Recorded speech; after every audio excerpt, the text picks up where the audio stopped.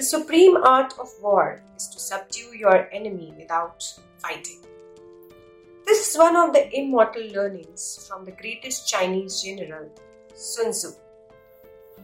So many times in our lives we enter into confrontation, arguments, conflicts, fights with people around us. Friends, family members, colleagues, peers, maybe even strangers. Since childhood, we are hardwired to believe that most powerful person always wins. Be it stories or movies, which are an integral part of our lives. Alexander the Great won many battles, but so did Mahatma Gandhi and Martin Luther King Jr. Words are like swords. It is rightly said. But how many times do we think before throwing them out?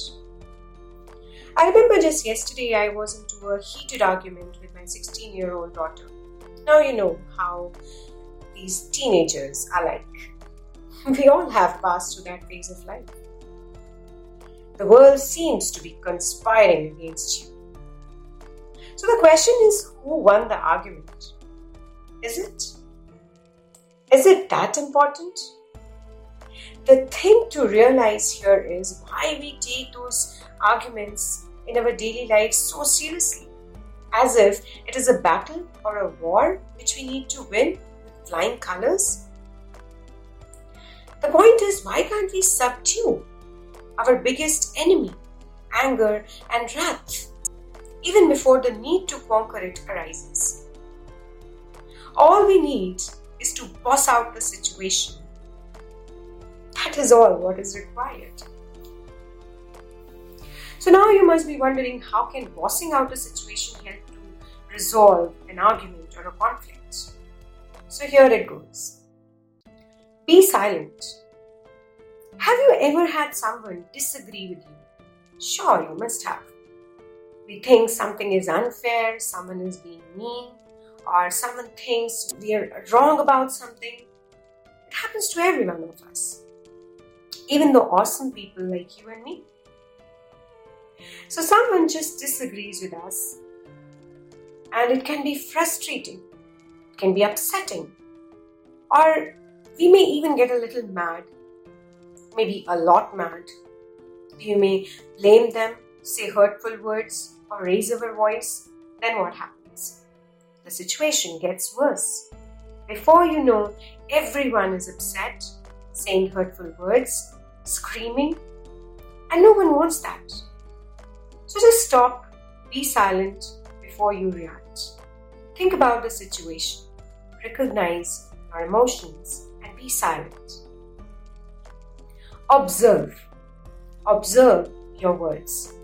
Sometimes we can't find the right words, especially when we are upset. Just remember, once you have said something, you can't take it back. It's out there.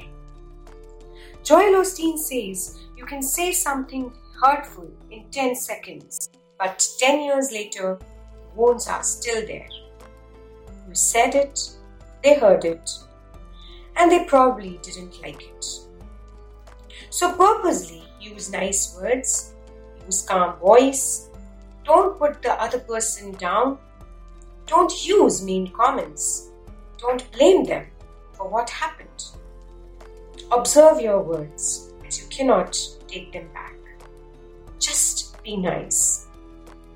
Because no one can be mad and nice at the same time. Show sensitivity. This is something really hard to do. When we are upset, it's hard for us to feel and hear what someone is saying to us. That is the reason why other person is off or he feels the way he does. Just like us, we are annoyed for a reason.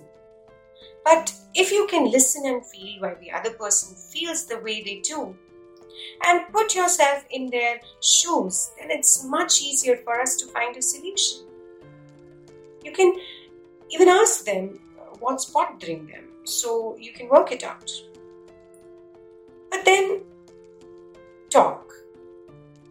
Don't interrupt, just understand how they are feeling. Last but not the least, strive to find a solution. Now, this is where we can work together to come with a solution. Observing the problem. Remember, we can't get here if we don't know what the problem is. Each person can come up with a solution to the problem. Talk quietly, take turns, don't scream. No one wants to see you pitch a baby fit. We are not babies, right? Solutions can be hard, and you may not get exactly what you want, because we have to compromise. Everyone should be equally okay with the solution. Sometimes we just have to accept it, even if we don't get everything we want. The important thing is, we did it. So whenever you face a heated argument or you are in a conflict, just pause it. Be silent, observe your words, show sensitivity, and strive to find a solution. The technique has really helped me to save my relationships. Remember, the goal of solving a conflict in a relationship is not victory or defeat. It's reaching an understanding and letting go of our need to be right.